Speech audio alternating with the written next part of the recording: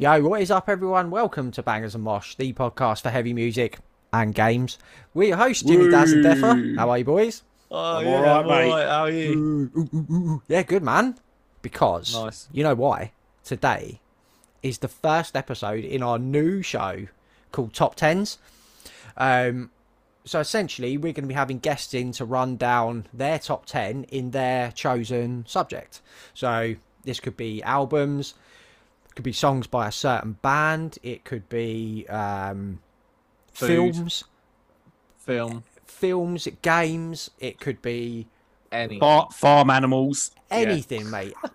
well, I think that says more about you, Def. But so essentially, this is going to be a really cool way to get guests to speak about things that they love that might be outside of what we normally chat to on here, or it could be stuff that we always chat about, but we all have a list, don't we? So We love this. joining us for the first episode of this is our first returning guest, Ash Gray from Venom Prison.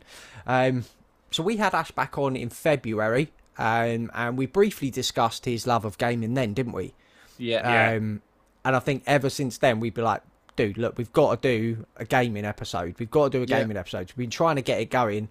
And then when we had this idea for top tens, it was like, well, that's perfect. Yeah, definitely. We'll do his top 10 games of all time. And, mate, he Good list. smashed it. He smashed it, mate. Some solid fucking picks in there, man. He sold a lot of the games he mentioned, didn't he? Yeah. Yeah, It was a good bloody... you know. Yeah. It was the depth he goes into as explaining why he's picked things, which really blew my mind, man. Like, Yeah, it was a great chat.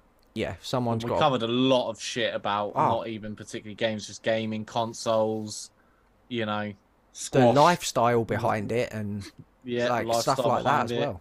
The nostalgia stuff Mhm. factor was wicked Yeah. too. Yep. That comes You know. into it, innit, mainly with games. Yeah. Nostalgia is a big, big factor. Yeah, that you and know, music are so linked. Like, Yeah. definitely. Yeah.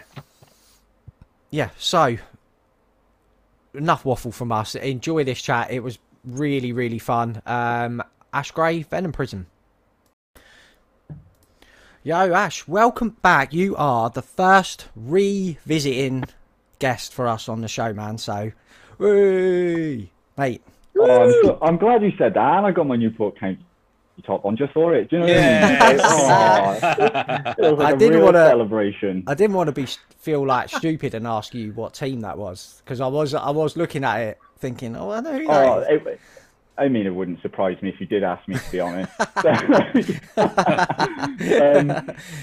Yeah, it's my county top. It's, well, hometown team, but yeah, it's county. It's always Nice. been county. I mean, Premiership team's Liverpool, but my hometown is Newport County. Nice. Nice shirt, that, mate. Hummel back in the old days. I'm a Tottenham fan, so I always associate with Spurs back in the 80s when I was a kid growing up. Yeah. Wearing the tops and that. So yeah, it's quality. So Ash, you are going to be talking us. So I think we touched on when you were on last time. We did touch on games a little bit, but now we're going to do a deep dive today. We're going to go through your top 10 all-time favourite games. So before we get into that quickly, what are your earliest gaming memories? What were like the first games you ever remember playing? So I remember coming home once and my old man had bought himself a Sega Mega Drive. I was still quite young, and I just don't think he knew I would like be into it or care what it was. I thought he might think I just want to pick up a toy car and throw it across the room or something. So he's like, I'll buy the Mega Drive for myself. But I used to watch him on there, and he always had like Sonic, Altered Beast, Ranger X, Great game. Sparkster, Kid Chameleon, just like everything. And I was just so fascinated with it. And I remember, I think it was Duck Hunt was on there as well. With Duck the Hunt. gun, mate. Yeah, And quality. I just remember like just watching him, because his mate used to come over all the time. Dickie, great name, and used to come over and play PG, the golf game. And thinking about that golf game now, how dreadful that looked, and must have played a golf game on the Mega Drive. The club looked like that, all Physics at its pixelated. prime. Yeah, with that pinpoint accuracy. They really nailed the physics in that. They were just like, we're onto something here, guys. We can get that ball over there. But I was just so fascinated by it. I always was. And I just picked the controller up and started playing Sonic. I'm sure he used to tell me I was playing his Two Tails, and then when I got older, I realised you can't fucking control it, so he just didn't plug the controller in. Hey, the amount of times I mugged off my brother and that when they were playing, I was just like, "You're him. Look, you are doing it." Well, I went through years of it. Oh god, it's just abuse. It is. I was just sat there thinking, why am I so shit at this? Why does it keep following him into the pit? But yeah, I started playing Sonic, Kid Chameleon, Altered Beast, so all the games he had really. James Pond. Oh, yeah, that that was was Wow. James wicked. Pond. Yeah, And I remember, I don't know why I used to ask my dad to do this. Like, I could have just done it myself, but you know the levels where you'd be upside down and the whole level would be upside down. Yeah. You used to get my dad to come in to sit upside down to hold the controllers, so he looked like he was playing the level properly. But like, he must have thought I was insane, because like thinking back now, I was like, why didn't I just do that? But that would have been like my earliest memories, and from that point, I think very, very soon after, actually, and this is where it gets even funnier. I remember going to my nan and granddad's house, and they bought a PS1 because my granddad liked the looks of Tomb Raider, the game, and he just religiously played Tomb Raider, like all the PS1 Tomb Raider games he has done. And I remember just going over there and just watching my granddad play Tomb Raider. Was he like, Ash, look at this, I can lock the butler in the fridge? he did like that. He did like it, because he was like so keen to get the quad bike, Yeah. and all that in the house. But he used to play it all the time, and like my nan would be shouting, being like, "John, go left, the key's in that one." And he's like, "How'd you know?" And they just shouting at each other, and like, just sometimes like my dad would come over and we would just watch my granddad just play Tomb Raider. And then it got to the PS2 with Angel of Darkness, and he was just like, "I'm out. This is shit. I'm not ready for the future." And then just stopped playing games full stop. In a way, I kind of feel like saying respect. Yeah. But he just, so the Mega Drive was my first experience, but I had a lot of early experiences with like people around me playing games as well.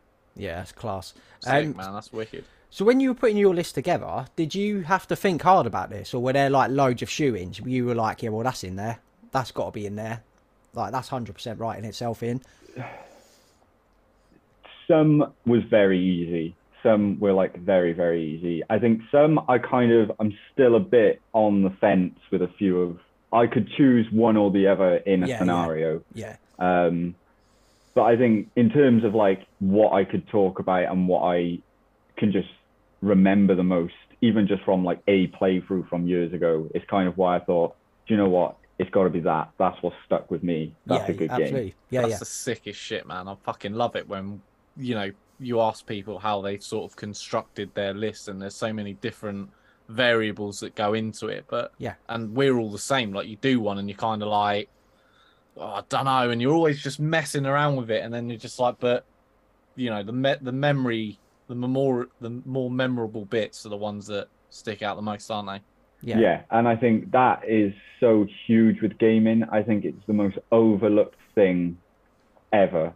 Like, I've spoken to people that have kind of said to me, like, point blank, like, why do you play like video games? They're a waste of time. They don't do anything. And I'm like, you say that, but I feel differently about certain games, and especially like earlier games. And I'll go on to that because one of them's in the list, so I won't go too into depth with it. But yeah, it's very more. Saying that, I'll take that back.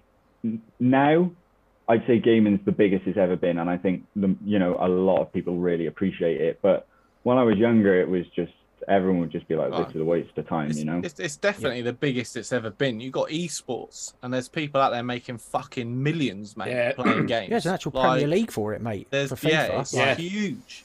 Yeah, wild. FIFA, Call of Duty, all of them, yeah. But then when you think about it, that was always going to happen, because the only thing when you were a kid that you could really be competitive with someone, whether it was sports or, you know, maybe something else, was video games. Yeah. It was the most accessible way to be like, I want to play you on FIFA and beat you, or I want to play you on Tekken, or I want to play you on Street Fighter. And that was the only way of being competitive as a kid, unless you were into things like sports. Yeah, totally. Yeah, absolutely. Yeah, it's true. So have you done these? Have you got a 10 to 1, Ash, or are these like 10 games you love equally, or have you ranked these from 10 to number 1? Equally. Yeah, Nice. that's how when we do like albums of the year, that's how we do ours, because putting a number on things is a fucking nightmare. So it's so hard when you even go to a top 10 in video games like that.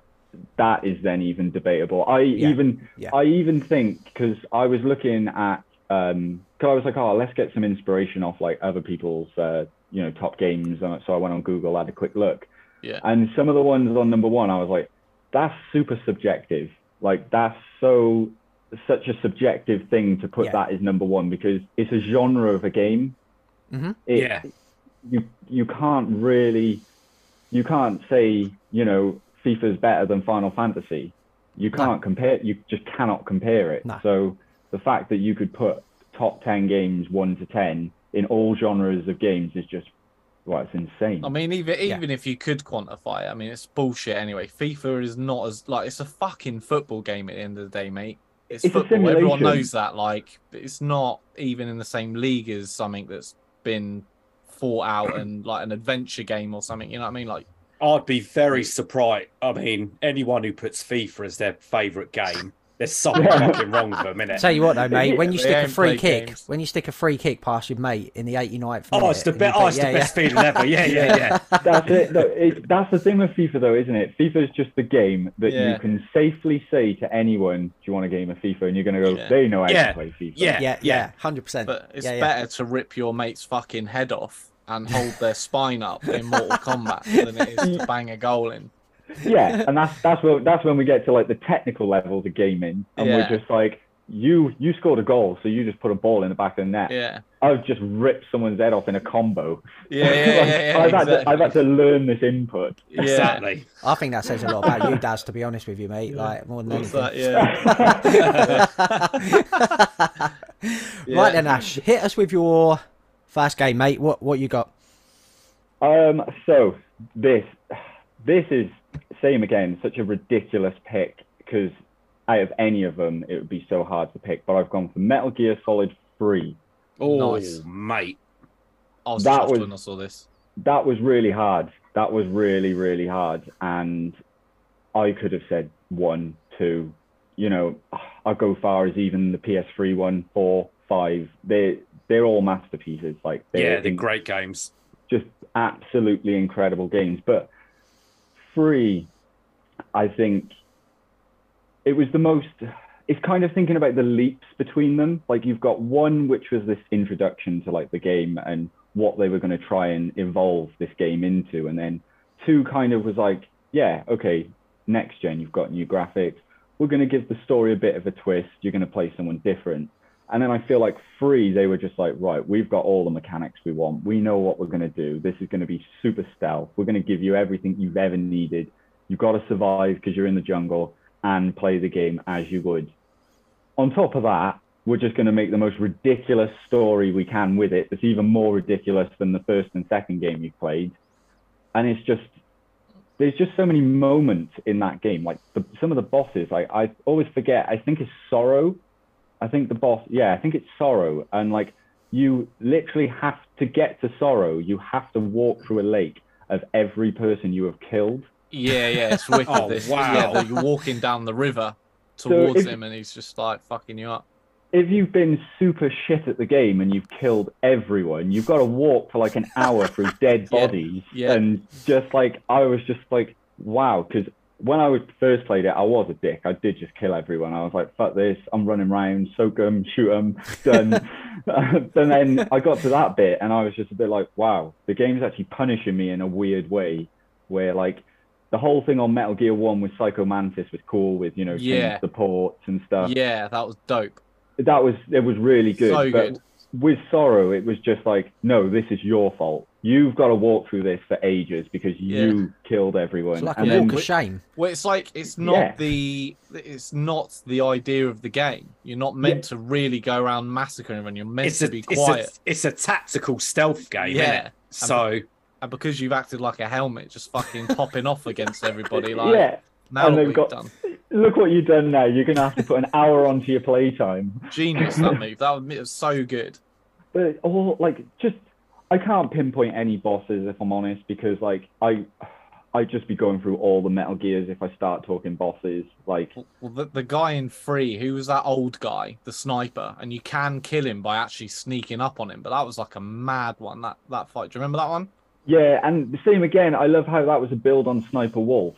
Yeah. Like, I know like 3 is like past 3 is like before it all, but I love how like they still kind of built it into the story where they were like, no, these people didn't just come from anywhere. Like, of course, Sniper Wolf's the elite sniper. Yeah, he's come from the same camp and everything. And it's like, it's just little things like that where I was just like, no one was doing that. No one was doing it to that level. Like, the only other thing that I was ever really putting side to side with it was Final Fantasy, but that was only purely on credit of them both going so in depth on their stories. Yeah. Not that their stories were comparable, but the fact it was like, just what had you, like, even if you go to Metal Gear 1, what had you seen at that point that looked anything like that? Like, story-wise, gameplay-wise, it was just... Yeah, 1 was still quite linear at the time, wasn't it, to a degree? And it even felt more open than most games that were out at the time. Yeah, exactly. And that was like, they just always did something that was just so much better than everyone else at the time. Kojima is a genius. And even if you kind of move on to things later on, like Death Stranding, what a game. Yeah, man. Do you know what I mean? So I gotta put Metal Gear Solid 3 there. I really have. Like, it was a hard pick because I almost picked 4. Oh. Yes. Oh, I don't think I'm glad you picked 3, Ash, to be fair. 4, I think, I don't know if it was overlooked. It was definitely overlooked around me anyway. But 4 did something very special. But I think 3 beat it to it. So it's got to go to 3, Do you know the bit that I like the most about 3? When you're climbing up that ladder and you're just doing it for fucking ages, and the music's going on. It's like a James Bond opening sequence, but you're just climbing up, and this like nice music comes in, and it's giving you all the credits and that, or whatever. It's mad.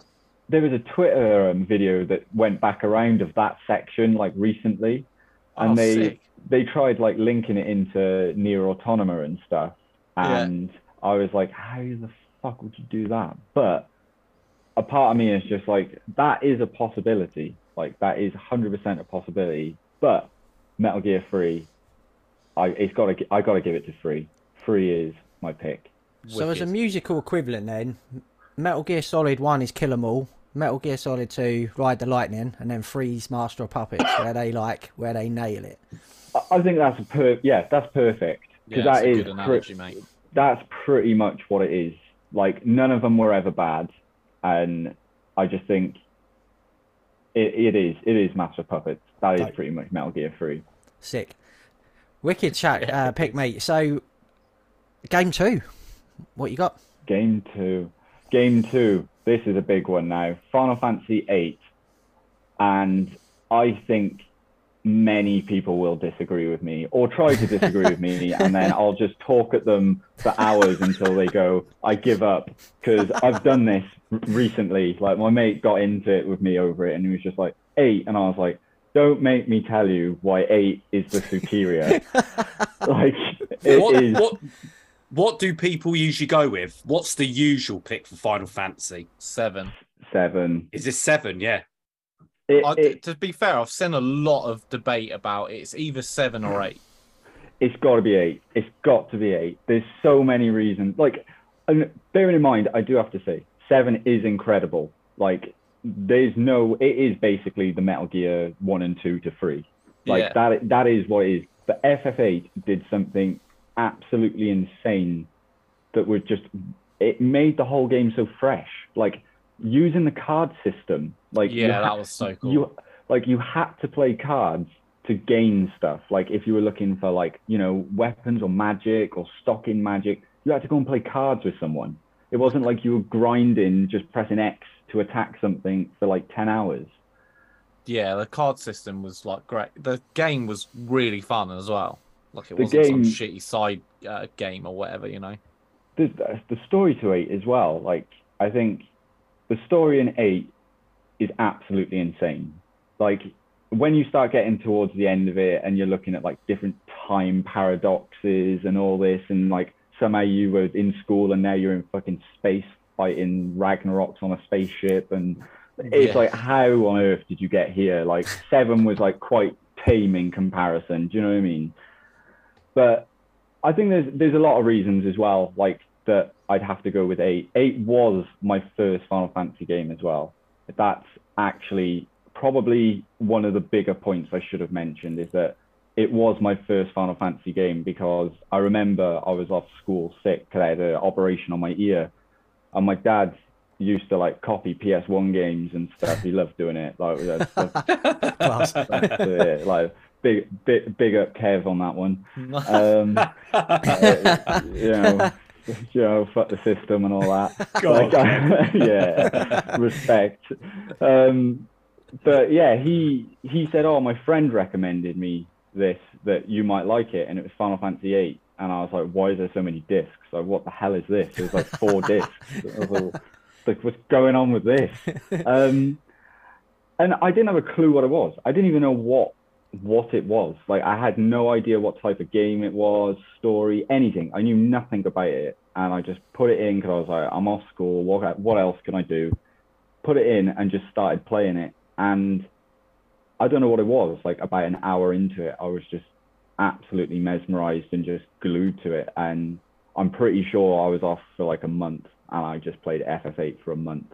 And amazing. Just, even to the point where, like we were like saying earlier before we started this, you know, when you just get lost on a game for months and months and months, it would just be like grinding to get a boss for like weeks and weeks. It's like, I can't do this, I can't do it, and just keep grinding and grinding. And it was just such an addictive, you know, machine almost. Yeah. But then paired with a story that was so addictive, it was just like, there were so many things, you know, how is an FF8 a perfect game? Do you know what I mean? It does everything, even in terms of like the way when people would say to me, oh, video games are a waste of time. And I'd always kind of say, like, in school, I wasn't the best. I was never the best in school. If I'm brutally honest, I didn't give a shit. And I just didn't care. And to get me to read a book, no chance. You won't get me to read a book. But somehow you would get me to read 120 hours of Final Fantasy VIII dialogue on a screen. Yeah, it's essentially like an interactive book. Yeah, and that's how I seen it. And I remember explaining to someone, saying, like, it's a story. Like, it's just a story that I'm reading and playing, and I'm interacting with it. And it's creative writing. And I kind of always argued that for a long, long time, even when I was growing up, because something just clicked. And I was just like, I don't read books, but I sit there and read dialogue. Do you know what I mean? Like, I can read all this dialogue, and it's somehow I'm actually immersed into it, and I'm like, you know, wanting more of it all the time. And it's because you've got an input into it, isn't it? A book is written there, and it's already done. You can't. You can imagine what the story looks like in your head, but you can't dictate what the characters do. Whereas in a game, that's what you'll do. Down to you. It's down to you. Yeah. Yeah. And that's what I mean. And you pair that with the aesthetics of Final Fantasy VIII. It was it's the most colourful Final Fantasy in my eyes. Like, I think 9's more, you know, animated, cartoony, but I think 8, there was like a real beauty to it. There was like, I think the whole point of Final Fantasy VIII was to look beautiful. Do you know what I mean? Like, I think that was more so what they were going for with it, and it was just really interesting. I just don't think Gunblades were the tits as well. Let's be fair. Yeah, do you know what I mean? Like, it's just mad. You got a sword. It's a gun. It's a gun sword. I adored the idea of it as well. Yeah, me too. It was the sickest shit. Like, they say, like, Cloud's, like, you know, big buster thing. I'm like, Squall literally had revolver bullets in his sword. In a sword. Which was called Lionheart. Yeah. And it had a lion engraved on the handle. Somehow you're telling me this dude with just a big slab of a sword is cooler than this guy that's got like lion shit engraved into his It's not even up for debate, is it really? Let's be fair. This is what I mean, and I go through this all the time with people about why FF8 is so much better than 7 in so many ways. Like, all right, Squall's not the most he's an introvert, isn't he? That's the whole point of his character. Yeah. He's an introvert. He doesn't speak much. He doesn't want to speak much. He kind of gives short answers to everything. And like, people are like, oh, he's such a dull character. And I'm like, but that's his character. He's not a dull character if he's playing his character. Like, like, do you know what I mean? Like, it's like someone going into a film and being like, I'm going to be the really, really bad guy in this film. And then you like film it and like there's reviews going, he's such a lovely guy. It's like, well, shit, I've done a terrible job of this. Yeah, like, they'll ask me back for the next one. But yeah, I just think 8 was so misunderstood. Like, I just feel like there's so many. Everyone just kind of went 7, 9, and I was just like, where's 8 gone? Like, what's? And they're like, oh, I'm not bothered about 8, and I'm like, that's insane. That's absolutely. If you're a Final Fantasy fan and you skip 8. Well, firstly, you can't be a Final Fantasy fan because you just fucking skipped one. You guys don't get to pick and choose. Do you know what I mean? You've got to be a maniac to skip 8 and go straight to 9 because 9 did nothing for me. Like, I didn't like the limit break system or whatever. They put something weird in for that one, didn't they? I can't remember what it was called now. So 9, I feel the same, to be honest. Like, I enjoyed 9 and I did 9, but I think the hardest thing for me is that I was actually at the time where I went from 8 being released to 9 being released. Yeah. So it wasn't like I'd played 10 or 12 or anything like that. So, yeah. But then again, if you wanted my honest opinion, if I was to choose a second place to Final Fantasy 8, if I was putting them, it would have to go to Final Fantasy 10. Yeah. Because 10 is same again. It made its own thing with the sphere grids and like the whole. I loved like the whole like. The environment, just the whole area of the game. Like, it tried to do what 8 did. It wanted to be beautiful. And it was like, vibrant, like and exotic. Exactly. 8 and 10, good. That's what it would do. And I almost did pick 10 instead of 8. Yeah, it's a close one. But, you know, we can all agree that the people that just skip 8 and go to 9 are the same fuckers that put water in their glass before the squash. Yeah, what is that all about? Yeah. What is all that about? Fuck off. Like, no place for you here, my friend. What is? I've seen someone do that not long ago, funny enough, and I was like, what's that all about? Like, I don't know what that's about. That is actually reckless behaviour. But I didn't even know how to feel. I just kind of was like, I was like, but it doesn't mix. It just it won't mix. It doesn't mix, and you don't know how much you're kind of like putting into the water. Like, when you put it in first, you know what you're working with. Yeah. Otherwise, you're just like just slowly falling down. Yeah. Don't give too much away, Daz, because you've got your top 10 squashes coming up very soon. Yeah, spoiler alert, number 1's Kiora. Well, hang on. What is number 1? What is number 1 on the squash list? Mate, it's got to be orange and pineapple. Whatever it is, orange and pineapple's number 1. That's what I'm drinking right now. I do like orange and pineapple. I like a blackcurrant, I'm not going to lie. See, same. I like a blackcurrant, safe, innit? I feel like we're digressing, gentlemen. Vimto squash. Yes. Oh, I like a Vimto. Yeah, Vimto's I like a Vimto. Absolutely. Lovely. Yeah. So, right. Anyway, from Vimto to game number 3, Ash, what you got for us, mate? Oh, What a segue. Right. Yeah, I know. I thought that link was perfect. I love that. We're getting good at this. Yeah, man. Yeah. This is a really hard one now, and I picked Silent Hill 2. Ooh. There's a few reasons why. I'm a big Resi fan. I am a big Resi fan. I think it was a mix-up between Resi 2 and Silent Hill 2, and I really couldn't pick. But then I sat down and thought about it and thought how much depth and artistic direction like Silent Hill 2 had, and like how much more of a horror game it really was than like Resi. And I kind of started thinking about it from that aspect rather than the personal connection where I'm like, Resi 2 is great. It's an awesome game. But when you look at Silent Hill 2, it was a horror game. Like, weirdly, they're not even in the same league. That's what I mean. They kind of went a bit actiony, didn't it? Like, kind of Resident Evil. I mean, Silent Hill was like utterly terrifying. Proper horror, yeah.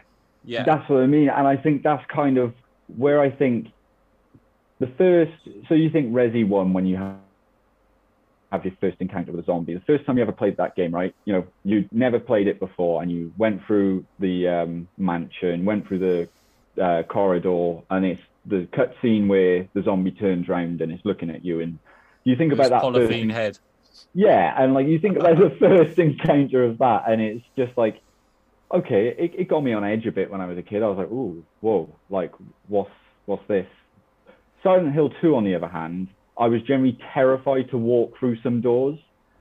And I just feel like if I'm going to go through the impact of what it had, it'd have to go to Silent Hill 2. But then I also had a third next to it, but we're staying with Silent Hill 2. It would have been Dead Space 1. Oh, Dead Space. Dead Space was insane. So good. I think that was the closest thing to having me scared since Silent Hill 2. And I honestly believe that is definitely right. I don't think I felt as scared because same again, I didn't have a fucking clue what Dead Space was when I bought it. I knew it was a horror game. I was like, oh, let's see what this new horror game's all about. I played it and I was like, I haven't felt like this since Silent Hill 2. That game was absolute levels, mate, of terror. So I think that's why I've got to knock Resi down a bit. I think I'm more in love with the idea of Resi as a whole than I am as a game. I think I really like everything they built. Like, not when they went a bit wild later on, but you know, all what those films they made were all about. The shit ones. What those fucking films. What on earth is like Jesus Christ. But like you're definitely gonna take Pyramid Head over a Tyrant any day of the week. That's what I mean. And it's like it's terrifying. Like everything about it is terrifying. And I think that's why it has to be Silent Hill 2. Like I just can't think of anything at that point or even now that made me feel like Silent Hill 2 did. Was Silent Hill a Kojima game as well? It was a Konami game. That's it. It was a Konami game.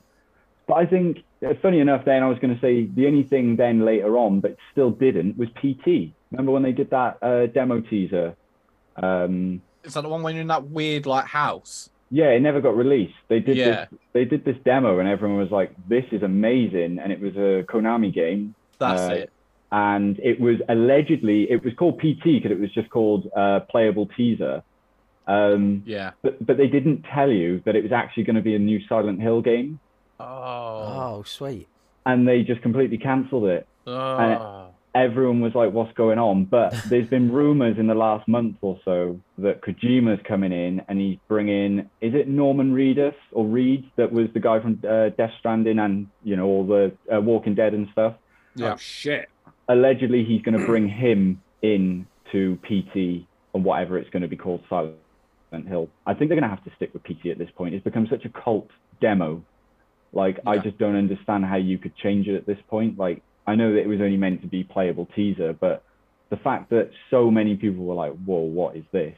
And it just kind of died and nothing happened. Yeah. If it revives, I think it needs to be Silent Hill PT and just change the meaning of PT. Yeah, that's it. It can have a whole other meaning, but the letters are intrinsically linked with that. game now. Yeah, it has to be that. That was probably the only thing that got me more on edge in recent times, but Silent Hill 2 all day. That's got to be my pick. Just call it Silent Hill personal trauma, mate, and just drop the fucker. Oh. Personal trauma. Yes, mate. Wait, Daz, copyright that shit. Time stamp that moment. If some fucker nicks that off you, mate. I was going to say, Kojima's going to have it, man. Yeah, that's if it. he hears this. You should definitely just tweet that at him. Just tweet that do at it, him. Daz. Do it, mate. Just think, mate. Oh, think of the money, mate. Think of that economy money, mate. Oh, I'm saying this. If you do it, I back it. All right, sweet. I mean, yeah, we'll copyright it. Yeah, let's get involved, Daz. Do it. You see all the retweets from the Venom Prison accounts now. I'll tag Redis in it as well. Yeah, give him a call as well. Just go on Instagram. You can just video call him, can't you? In the DM thing or something. This time next week. This time at Century Media. For fuck's sake, Ash, will you stop using the Venom Prison account? Just see a tweet like some lads try to FaceTime me on Instagram 40 times. Yeah. But yes, that was my third pick. Silent Hill 2. Awesome. That definitely is what I'm going with. Brilliant. Take us into pick 4, mate. Oh, right. I enjoy every moment of this one. Nier Automata. Recent. I mean, it's a more modern game. It didn't come out that long ago. I think 2019, maybe.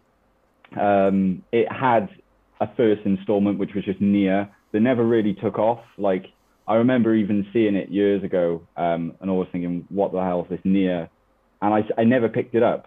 And then Automata kind of came out in 2019. I was like, right. And I always missed the first installment. I want to dive in on this one. And literally, without exaggerating, I might say that this is my favorite game ever. Wow. I could pass Final Fantasy VIII with it in I've never done a game 6 times in a row, completed. Damn. Go. Shit. Because every time you do it, it changes the story and the ending, and it alternates everything. So wow. You can't understand the true story unless you play it 5-6 times. Oh, shit. Yeah, it's about androids that have kind of, they've gone up into space to kind of try and rebuild civilization, and on Earth is just, they call them emotionless robots, and they're just generic work robots and all this, and they have obviously bigger weaponry robots and stuff, but they say they have no emotions. And these 2 androids go to scout Earth to go and see how it is living inhabitants and stuff, and they start to see these robots have a lot of emotion, loads of emotion, and they're begging to die basically, because they've just been trapped working on Earth for eternity. They can't die, and they kind of resent humans for it because humans died. And it's the story is just it's the most incredible story I think I've played in a game. It made me feel like I was playing Final Fantasy VIII again.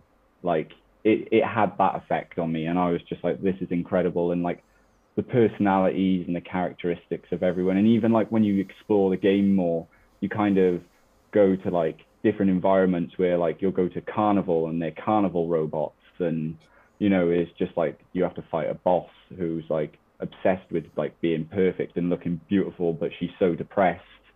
Oh mate, that's mad. And all she does is beg you to kill her and stuff and all this, and then you go to this woodlands tribe where they've kind of learned how to accept life, and they've kind of built these tree houses and stuff, and they kind of learned that they could just be tribal and work in that way rather than kind of working this commercial robot as such. Yeah, it's servants, yeah.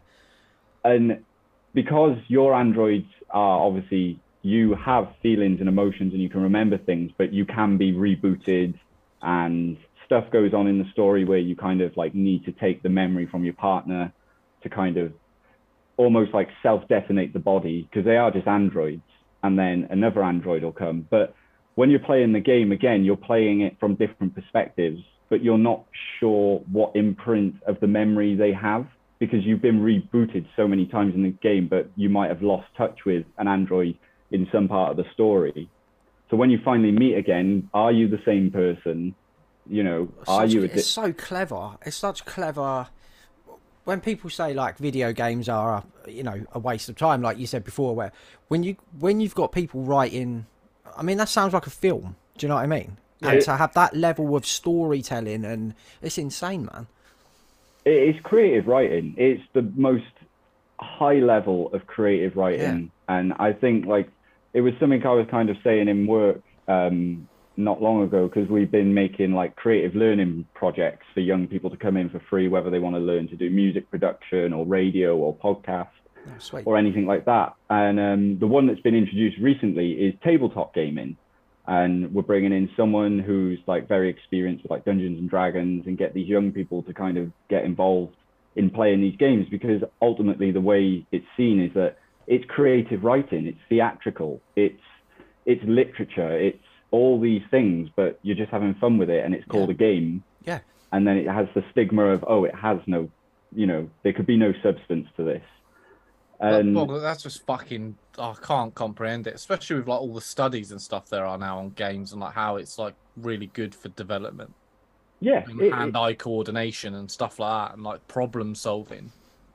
I truly believe that from my dad, like I said before, like when we last spoke, my dad got me into metal and stuff, and that's how I got into music. But creatively thinking, I think, came from gaming. I really do, because even with like Final Fantasy VIII and Metal Gear, I was obsessed with the soundtracks and like how it was like how the sound design was built and how it made you feel in a certain cutscene, like especially if it was like something quite emotional in gaming, which you hadn't had before at that point. You'd never like think about it on the death on Final Fantasy VII, like you hadn't really seen much like that at that point, and to kind of connect to a story for 30-40 hours or however long it took you to get to that point, and then just have like it taken away from you, it's like it's huge. But then if you were watching a TV series and your favorite character died in season 4, everyone would be tweeting about it and saying, oh no, I can't believe it.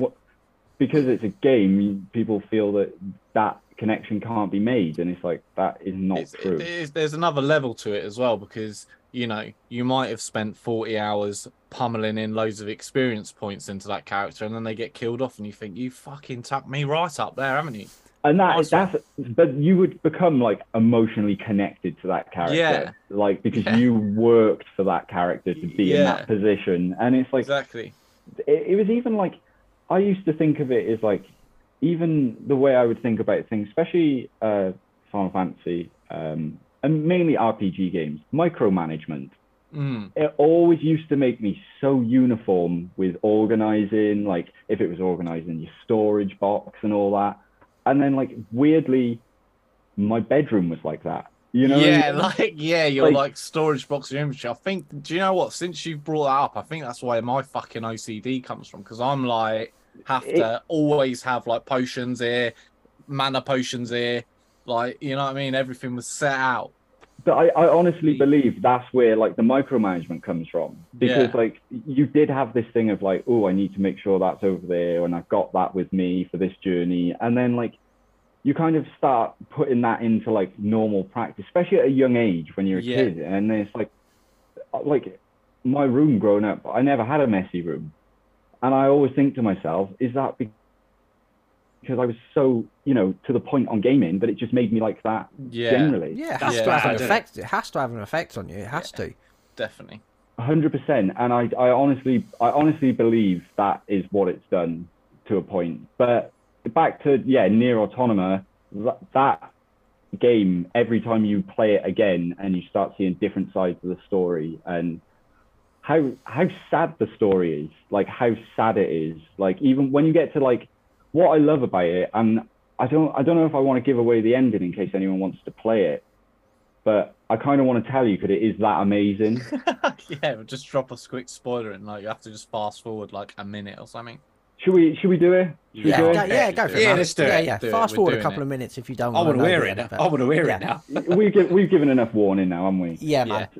So once you like go through it by like each time, so you're going through it for like 1, 2, 3, 4, 5 times, you get to the 6th time, but each time gets more and more depressing and more broken down, and everything's just worse. Every time you play it, everything's just worse. Amazing. And when you finally get to the end, it gets you through the credits, and it says there's only one release, and you cannot complete the game unless you delete your save. No. That's the only way to complete the game, is you have to delete your save. That's genius, man. It is What the genius. fuck? Fucking hell. And guess who made it? Square Enix. So it's Final Fantasy. Yeah. Holy shit, mate. But to end fucked the game, you have to delete your save, because it says we need, basically all these androids start attacking Earth, and too much knowledge gets out of what the people in space have been planning. It's like quite a political thing, and they know that they're going to destroy Earth, but you've gained this information and all this emotion, and you know about, you know, all these robots and the situations they're in, and they kind of want to be free. And like the only way your android can ever move past is just by dying. So the only way you could die is deleting your save. And you can, hell. So clever, man. At that point, I then took the game out the console, put it in the case, and just said, that's the best game I've ever played in my life, and I've never touched it since. Wow. Jesus. I really want to play it now. I really want to play it. It's amazing. Like, it's one of those games where like I just couldn't get over how it was just getting better. And each time you're going through the playthrough and you're seeing different perspectives of things, and you're like, oh, I didn't notice that. Like, you know, like what's happening here? Because you don't even know what perspective you're seeing it from. Yeah. You don't know where these memory banks are in this android. You don't know anything.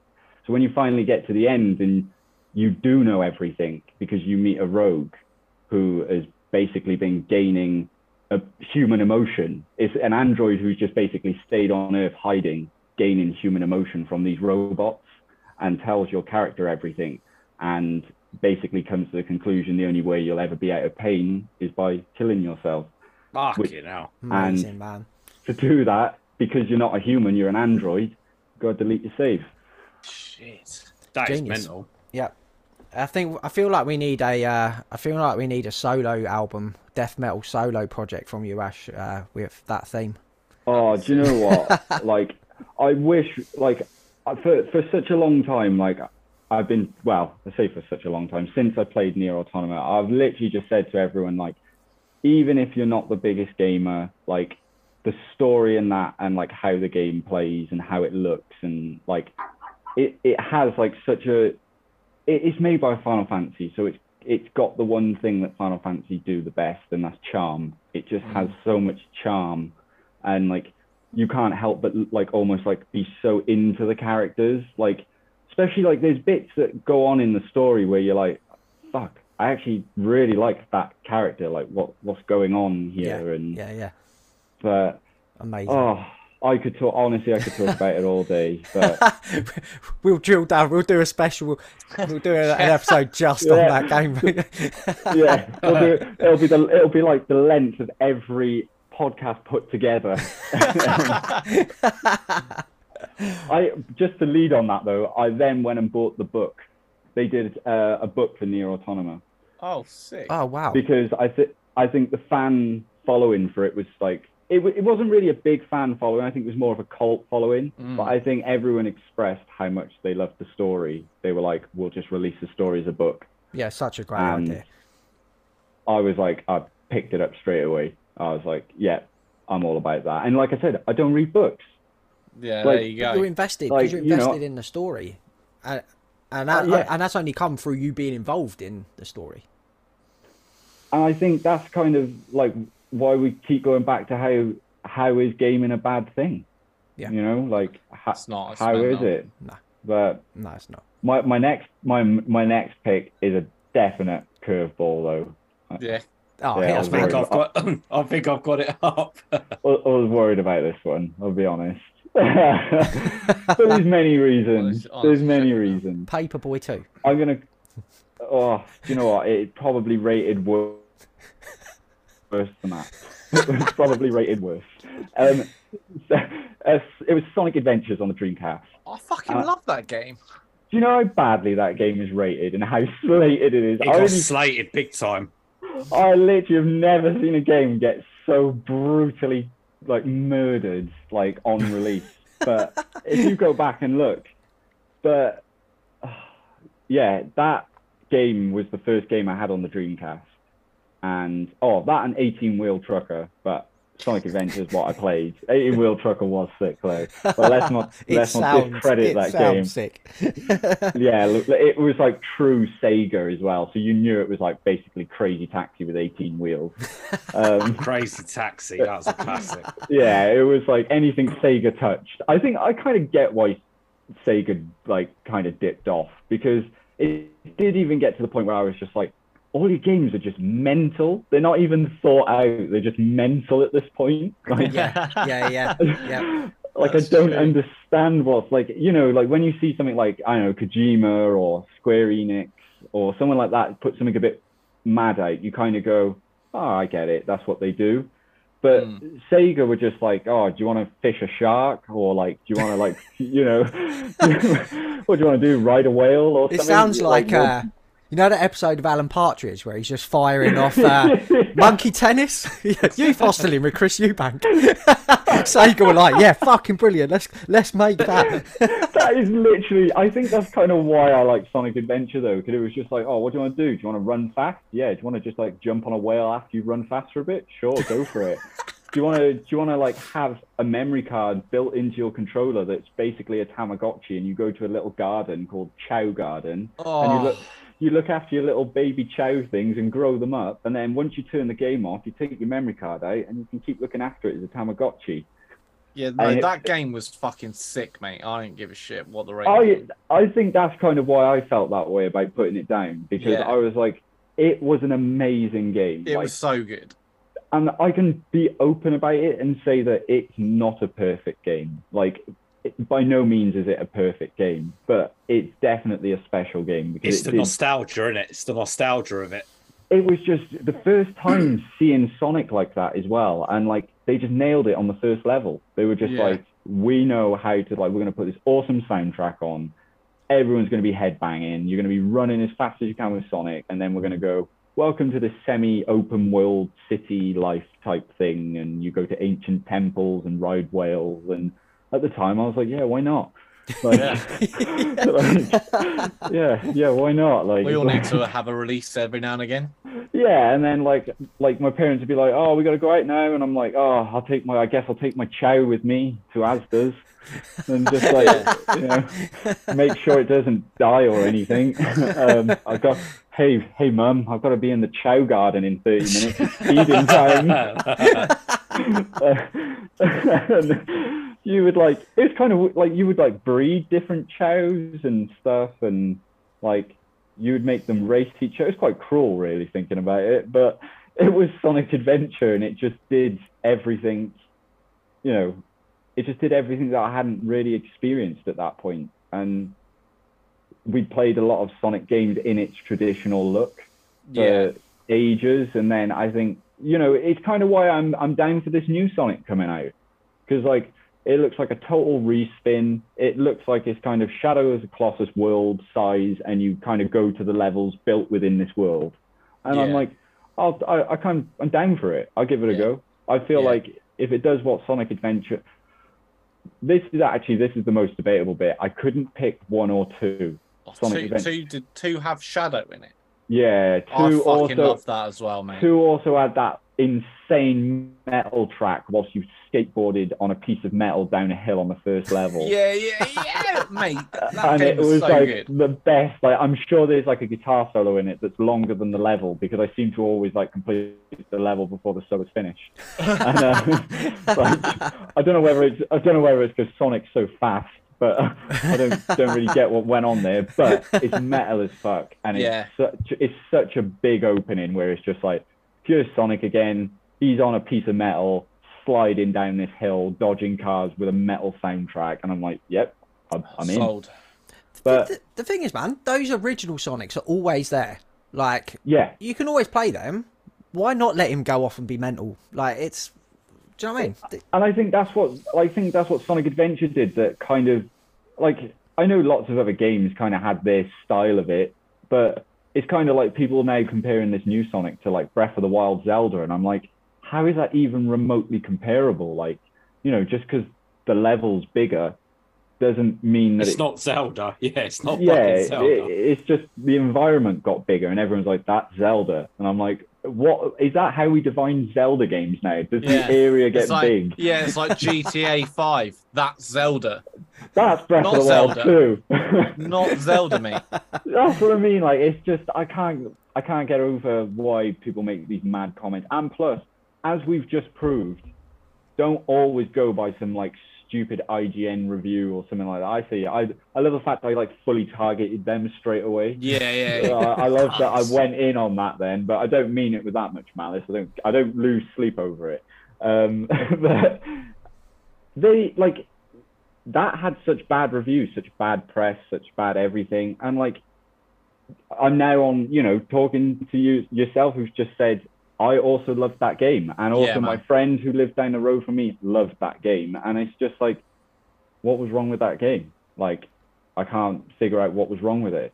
I put so many hours into those two games, and I loved them. Yeah, they were great. I still had a Dreamcast. I'll play them right now. Do you think a lot of it was down to the console, like the Dreamcast? Because I know that got slated at times, didn't it? It was. I don't know what I think. The problem with the Dreamcast is I think they just beat everyone to doing what they wanted to do, but they just didn't do anything about it. Because like I remember the first day I got a Dreamcast and I opened the box and it was like, here's a cable for an Ethernet, you know, plug-in. Yeah. And I was like, what? I was like, this has internet. Like, what is what is this? And then like you would see them advertising like Phantasy Star Online all the time and like massive like MMO games, and it was like they were doing that before, you know, I wouldn't say PC, consoles, really. Like the PS2 had its own network adapter that you had to buy, and then you could play Resident Evil Outbreak, which you had to wait like 4 hours to find a friend, which then you were lucky anyway. Like that game I spent waiting for people more than playing. Yeah. And like, I think the Dreamcast just kind of had all these elements already built in and the games to support it. Like Phantasy Star Online is a massive MMO at the time and still is now. And it did what the Saturn did. It just did nothing. It came and went real quick, that Dreamcast. I was gutted because it had some of my favorite games on there. Marvel vs. Capcom, the SNK as well. Power Stone was fucking Shenmue was wicked. Fucking wicked.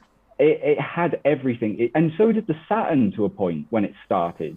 And then it just kind of, it just went. And I kind of feel like that's why it annoys me a little bit with Nintendo, is because like they've followed that same path where they're just releasing minimal, but they've just got these iconic games that they can like just sell and sell and sell, and like basically sell consoles off just a couple of characters. Like all you need to do is say Mario, Zelda, and you know, like a couple other things, and you're like, that's it, it's done.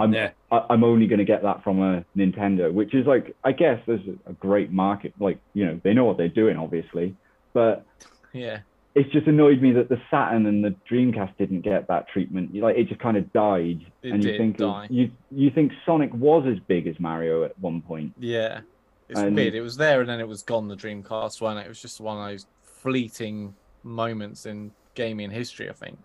And then they sold Sonic to everyone. Then they were just kind of like, oh, I guess you can all have Sonic now, and they all just made they're like, just have Sonic. Our console's dead. Our business is dead from this. Just have Sonic. So they made every shit game they could with Sonic in it. It was like basically fucking Marvel. Do you know what I mean? But with Sonic, they were like, just chuck Sonic on anything, it'll do. It was that, wasn't it? And they just made so many shit Sonic games, and I was like, what are you doing to like my childhood? Like Sonic was my first like gaming like icon character. Hero. And I had the teddies, I had the bed sheets, I had the curtains. I've still got them all. And then they just turned him into a blue whore. Yeah, that's what I mean. And it's just like, it's heartbreaking. Do you know what I mean? Like, they just kind of threw, but then they just go, oh, just chuck a golf club in Mario's hand, or just chuck a tennis racket in Mario's hand. And I'm like, the fuck didn't you do that with Sonic? I think they were just like, it worked with the go-karts. So let's put any sporting equipment in their hands, and we got the sale. Do you know what really got me, though, that I thought was the dumbest thing they did with Sonic? They were like, right, who's our biggest competitor? Mario. Right. What does Mario do the best? Probably Mario Kart, I would say. Like, I think the more diehard people are going to say, like, apart from plumbing, Mario Kart, plumbing. That's why it didn't work. Sonic isn't a plumber. No. No, that wasn't where I was going with it. I just so they were like, oh, I know, Mario Kart. So what are we going to do? We'll put Sonic in a go-kart. And it's like, so you've gone for the toughest market you can. You've gone, let's go after Mario Kart, which is untouchable, with Sonic Kart, which everyone was like, when the fuck did Sonic get a go-kart? Sonic Kart doesn't even have the same ring to it as Mario Kart. And that's ironic, considering it's Sonic and rings, right? Do you know what I mean? But like, why did they think Sonic needed a... I thought he could run as fast as he could. He doesn't need a go-kart. Like, that's the whole point of him. He's probably thinking, this is shit. Like, why have we defeated the objects of all these things? Like, oh, I know. That game was shit. That was fucking awful. Sonic go-karting, what? The hedgehog that can run in like infinite speed. He's gonna go slower in a go-kart. Somebody Def, can you mute your mic, mate? Is that your dog? If somebody signed off on that, somebody came up with that idea, and then somebody went, "What a brilliant idea that is!" Yeah, let's do that. It doesn't make sense. Like, why wouldn't you do something that was like, I don't know, like speed, like apparator related, like you know what I mean, like Sonic Assault Course? I'd be well in for that. Do you know what I mean? Like Gladiators, but with Sonic in it. It'd be sick. But yeah, just the laziest. It's the laziest. The aim is you just gotta run away from each other. Just what's the aim of this game? You just gotta run away from each other. You got two of the fastest hedgehogs on the planet. You just gotta run away from each other. It's such a lazy meeting, isn't it? When they were saying that, like, all these corporate bigwigs sat round a table, like, what have we got then, lads? What have you come up with? I don't know, go karts. Yeah, all right then. That's what I mean. And then they tried being like, oh, I guess Sonic and Mario can be mates now and do the Olympics. And I'm like, what? Why are they doing the fucking Olympics together? Like, mate. I thought he was a plumber. He's a plumber and he's a fast-running hedgehog, and now they're doing Olympics together. I'm like, that's like Liverpool and Everton joining forces to make a combined football team, isn't it? Like, keep them apart. They're supposed to be rivals. Like, it's ridiculous, man. But yeah, that I'm gonna go with. What pick is that? Is that 5? That's 5, mate. Yeah, I think. Yeah. So, Sonic Adventures Dreamcast. That would be my number 5. Number 6. This is a weird one, and I actually think it's a weird one myself. It's a game called Vagrant Story, which was another Square Enix game on the PS1, and it had a massive following. But because it was the same time as Final Fantasy, because like a lot of games came out around that time, like it's mad to think that FF7 really was the one that broke out of them all, because you had games like Chrono Cross or Chrono Trigger, whatever it was called at the time. It changed.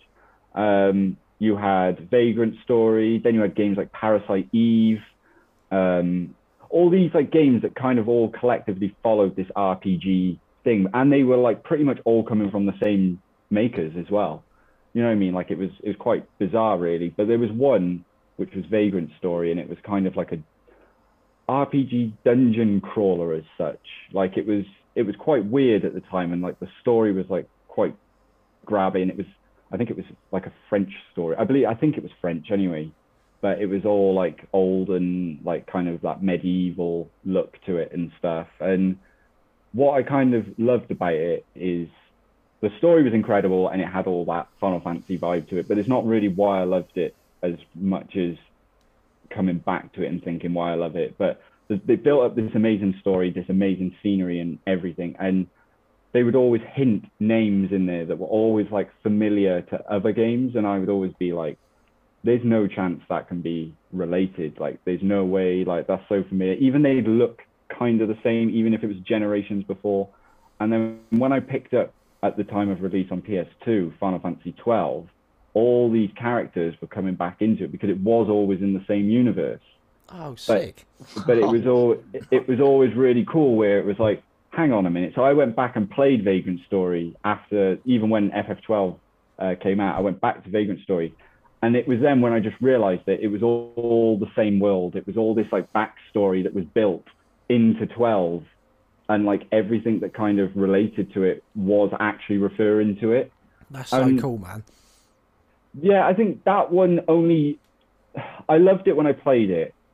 But then because of FF12 and what it did to the story and how it made the story so much more relevant to these things, I was kind of a bit like, I actually love it more than I thought I did. So I remember on a US tour, I just got an emulator on a tablet and just went through it again, the whole thing. And yeah, I just can't get bored of it. There's not really, like, it doesn't have that story of like Nier Automata where I have that mad emotional connection to it. But it's always a game where I'm just like, this is a very clever RPG, well-told story. And the fact that it branches out and all these kind of references come in, it just makes it that bit nicer, that bit more niche and kind of like, oh, I know that. Like, I know that's from there. And I think it's quite a short entry, this one, but I think that is why I've gone for that, because there's just so many charms. And same again, it has that Final Fantasy charm to it. And anything that has that just grabs me straight away. Like anything with a well-told story and like really nice visuals. And I would take any game, like loads of people love Skyrim, right? And I get it. I get they love it and stuff. But when I think about like aesthetics from like games that I kind of grew up on, like Vagrant Story, which I know is not the same type of game and it's not the same story or has no relation, but it's just, I think I prefer things being shown and told to me in that way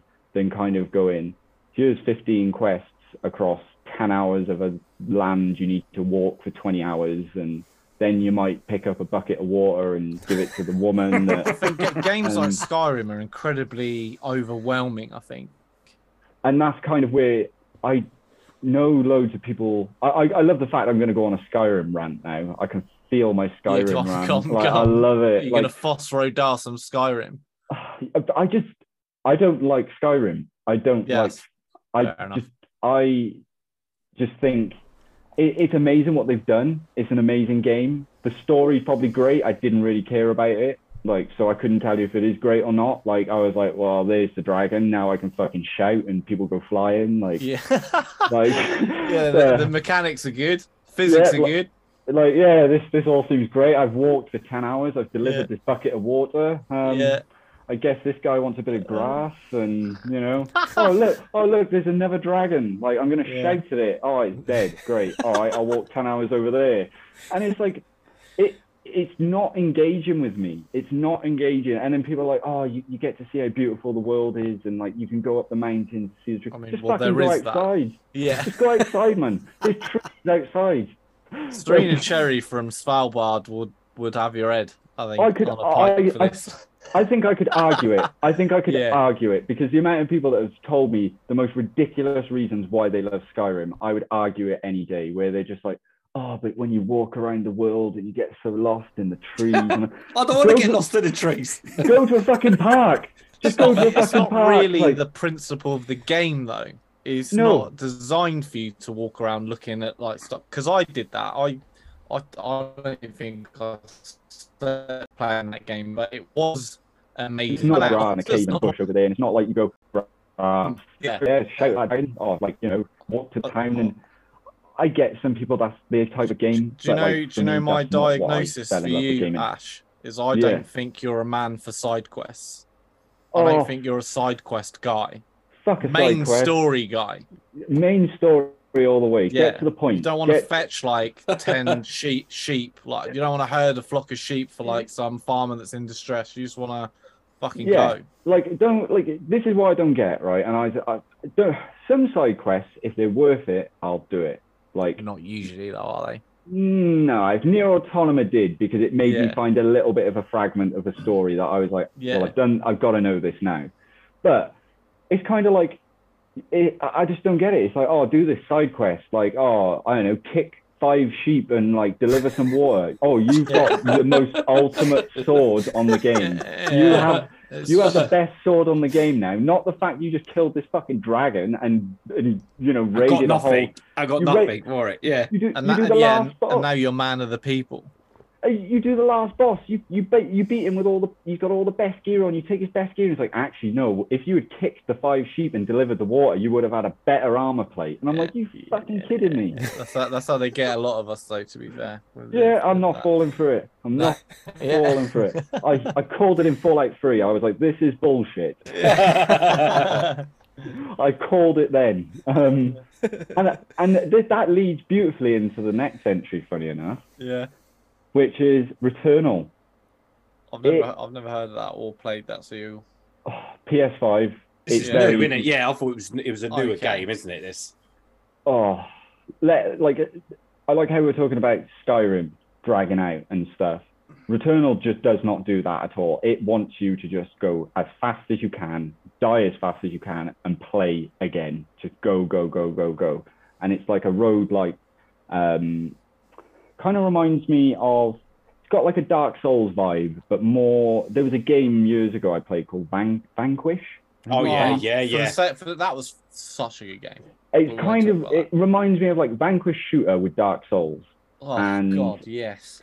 Basically, it's made from, who made it? House Marquee. They made a load of like shooters, like more, I think it was more like 2D shooters and stuff, but this is their first big one. And everything's perfect. Everything's perfect. The story is terrifying and makes you grind for the story. Like, basically, when you keep going through the game, you'll pick up certain pieces, or if you take a certain boss out, when you die, you keep going through this time loop where you keep going back to this crash landing on this planet, and you can't explain why you keep crashing on this planet at this exact point. And the more you go through, whether it's killing a boss or picking up an item that is also random drop as well. Like, you might not find it on every run. It's not like I could tell you where to go, because every time you play it, it's different. Yeah. And you keep going through it, and each time you die, you gain a bit of an understanding about the crash. And then you'll walk out the first door, and they're called biomes. So they'll have like, I think it's 5 or 6 biomes, and they all interlink to each other. So if you do biome 1, go to 2, it means when you die, you can go 1 to 3. So it's not like, there is a way of progressing. You have to kind of defeat that boss, opens that biome. When you die, you go back to biome 1, but you can go to 3. And it's kind of a way of unlocking more of the story. And like, you'll go through the first door, and just after where the ship crashes, and like, there's just a house. There's just a house there, like on this weird, like desolate alien planet with nothing on it other than just overgrown trees or deserts. And they're all different environments, these biomes. And every time you go into the house, it's your house from Earth. And you get these flashbacks of like this massive octopus looking at you, or there's always some reason like an astronaut just stood in your doorway just randomly. Like, you'll turn around and you'll be like, oh fuck, there's just an astronaut just stood there like thing, and you're just like, you can't explain why you're triggering these events. And the whole point is you just got to keep playing, die, play and die. And when you finally get to like doing it more and more and more, you get to like different objects, whether it's a car, and everything starts to relate back to like why you keep coming back here and stuff. And once you build that picture and you do the final boss finally, it just basically kind of gives you this idea of what the story could be. It never tells you. Oh, wow. That's really smart. Again, such clever writing. But what I love about it is it's a game where you go, oh, I died. Oh, it doesn't matter. I'm not going to know what happens again. You know, like, it's not like you're going to walk through that front door and it's going to be the same game you just died on. Like it'll be like different level bases, enemies be different places, or like maybe you'll walk into like a really brutal room on your first room, and it's like that's the addictiveness, is that you're always like, what's going to happen? You lose everything. Every time you die, you lose all your items, everything. But you never forget the proficiency of a weapon that you keep using. So the whole point is try and find a couple of favorite weapons and always look for those ones. Yeah. And build proficiency in that, because proficiency is the only thing you remember. And it's so difficult. Like there's some of the bosses that, like, I think Biome 3, a couple of mates were coming over a few nights a week in the evenings and stuff, and like we were taking in turns to do a run, because a run can be anything from like 10 seconds to 2 hours. Like you just don't know, and it's like you're so fatigued, and it's like, right, are we going from Biome 1 to Biome 3 and do boss 3? And I'm like, I'll start, do it, get to Biome 2, something overwhelms me in a room, kills me, pass the controller on. Right, what way are you going? I'm going this way, do that. He gets past the boss, and it's like, oh, great, you got past the boss. Pick that up. Oh, shit, I just died. Right, which way are we going? We've unlocked that. Yeah. And it's like, it's so addictive. And I think it says a lot that when Demon Souls come on the PS5, the remake of it, I was like, played it, and I was like, yeah, cool. And then I played Returnal, and I was like, actually, this is what I was looking for. Like, this was what I was looking for in terms of difficulty. There's a nice story, a good story to it.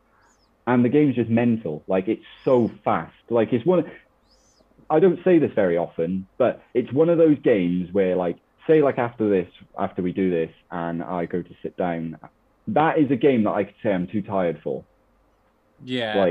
Like it sounds like it's quite mentally It's a intense. drain, isn't it? It's a mental drain. You've got to wear a headset as well, because you can't hear, like when you get in a room, everything's attacking you. Like shots are coming from behind you, left, right, forward. Like you are jumping and swinging from everything, like just to not get hit. So it's like having that headset on, just hearing it coming from directions, and you're just like, right, okay, right, yeah, got it. But that's so exhausting after an hour, like an hour of a solid playthrough of that.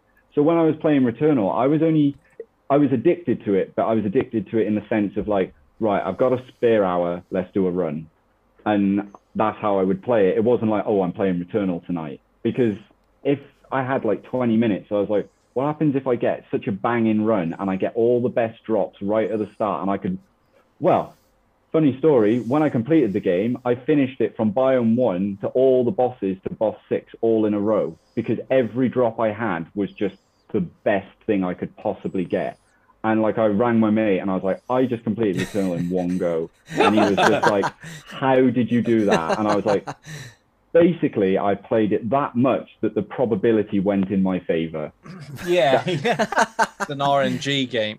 That is literally how that game, that's how I finished that game. Because like even like a couple people were like, how did you finish it? And I'm like, probability, literally. Nothing else. Like it was luck that I had all those drops in that order. But yeah, put the work in, man. You get rewarded.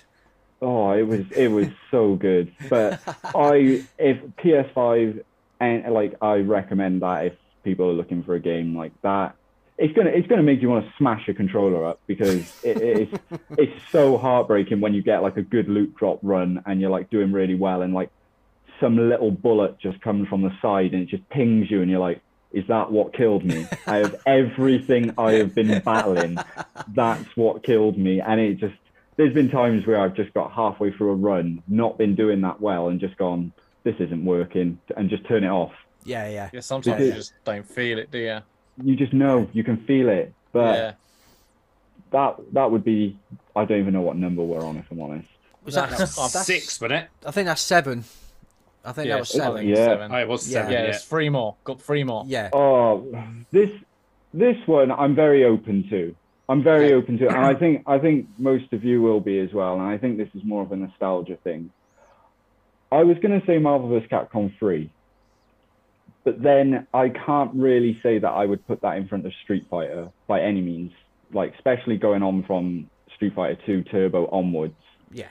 Like I don't really think I could put it in front of anything like that. Nor to be honest, I was a bit miffed you didn't take Capcom versus Marvel 2 on the Dreamcast. That's the same again. I don't think I can pick. So same with Tekken, like, and then there were games like Soul Calibur that were great, but they weren't Tekken or Street Fighter. And like, I think I would have put Mortal Kombat there if it was a consistent back catalogue, but I feel like it's got really good lately. Again, like since was it X? Yeah. X, There was a lot of shit before it. Yeah, Mortal Kombat kind of really went weird, where they kind of had like a 3D roaming game where you interacted with people and then started fighting, and they did some weird shit. Yeah, I think that's the only reason that I don't think I could put Mortal Kombat as like my favorite fighting games, because I had to wait for the good one. Like when X came, I think it was X10. Yeah, it was. Yeah. And I remember like my mate bought it, and I was like, I'm coming over, let's check it out. And like I remember just sitting there going, finally, they've just realised that we want to just brutally like rip people's heads off and set them on fire. We don't want to mess about. We want it to look sleek. We want it to actually be tactical, strategic. And I think a lot of games lose that strategic element of a fighting game. Like if you look at Street Fighter, it's like frame rate galore. Do you know what I mean? Like you're literally looking at what negative frame rates of heavy kicks coming off on a block. Oh yeah. You'll always have that infamous moment that Diego in Street Fighter Alpha 3 where he parries all of Chun-Li's kicks, and it was like never done. You didn't even know you could do it. Yeah, he did like that. And then frame rates went mental then, wasn't it? It was just like, what's the negative frame rate on a heavy kick? What is not going to touch that? And there's like a mathematics game involved in it, isn't it? Because I played Street Fighter 4 like massively, and it was just, you get so into like hitboxes. I love 4. Like light punch will counter a heavy kick or whatever. Like it's all just science, isn't there? There's a science behind that. I absolutely love 4. 4 is incredible. Street Fighter 4 is amazing, and so is 5. Like 5's incredible as well. And like that, I think that's kind of why I was going to say more Street Fighter, and I think now talking about it, I would say Street Fighter, because I think it's done a lot. So is Tekken. I think Tekken was kind of more, it was bringing a lot more heads to fighting games, where I think Street Fighter was really locking into being like, how can this be the most competitive thing you've ever played fighting game wise?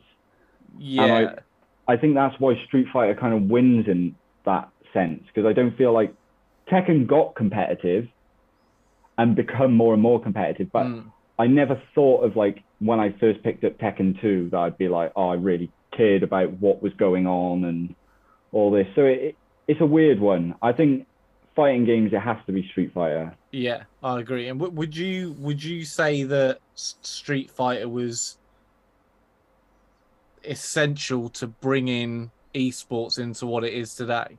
Because even back then, with the Diego fight in Street Fighter Alpha 3, that was a massive event. I think 100% Street Fighter, because like the difference is when you look at things like that, we're going back to arcade cabinets. Yeah. Like, you know what I mean? We're not talking console now. We're going arcade cabinets. Yeah, like in like a VHS store, like a video rental store. Yep. Yeah. They always had Street Fighter 2 time.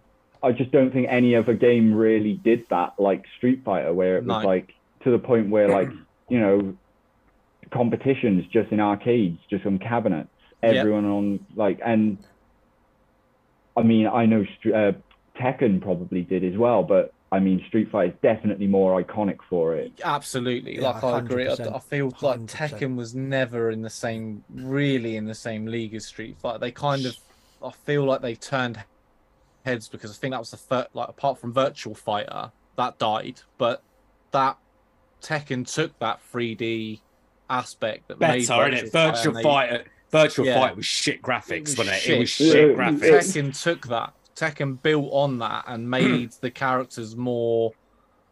Do you know what I mean? They just fleshed out their characters better and their storytelling, I think. And Tekken was for the 3D fighter heads, and Street Fighter was always for the 2D.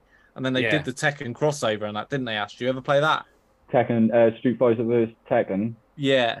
Yeah, I don't know about that. I don't know. Like, I thought it was all right, but they never. It was all right. I don't think it did. I don't think it did well enough because Tekken were meant to do a 3D one, weren't they? With Street Fighter, Tekken, and then Street Fighter did the 2D version with that. That's the mad thing, though. It's like it never worked for Street Fighter because do you remember when they did? I hope I don't get it wrong. I didn't like it though. It was on the PS1. Was it Alpha Street? No. Yeah. Alpha, and that was 3D, and it was 3D. Yeah, it was weird.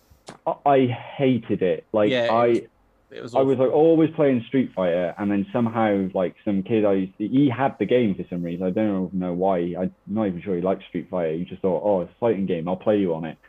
And like he just kicked my ass on it all the time, and I'm just like, how? And I was like, it is because it's so shit. I just don't understand it. Like it is because it's just to the point where like they've just gone, how can we undo everything about our game? Yeah, I know. It was a fucking bold move. That's what I mean. We'll let people who are shit at the game beat you. And I'm like, this doesn't make sense. I feel like the people that were like Tekken bods had the drop on you at that point because that was their territory. And it wasn't Street Fighter territory. Exactly. And it was like, take the 3D element out of Tekken and put it in Street Fighter vs Tekken, and then I'll smash you up on it. Exactly. No problems. That's what I mean. No one ever wanted, because a lot of my mates are Tekken fans more than Street Fighter. Okay. And I know, and it does suck. And I remember like they bought it. It does suck because I just don't want to like I love Tekken, but if we're playing fighting games and I know you can play Street Fighter. What about like memorable characters as well? Like I think Tekken have like probably Jin. I was going to say, haven't they real one that you can name every Street Fighter character pretty much. 100%. You can name pretty much all of them. Yeah. Ash, were you ever playing on the arcade stick? Yes. With the console. Yeah, it's quite funny. There was a club in Cardiff. It was on Tuesday evenings. It was like a Street Fighter club.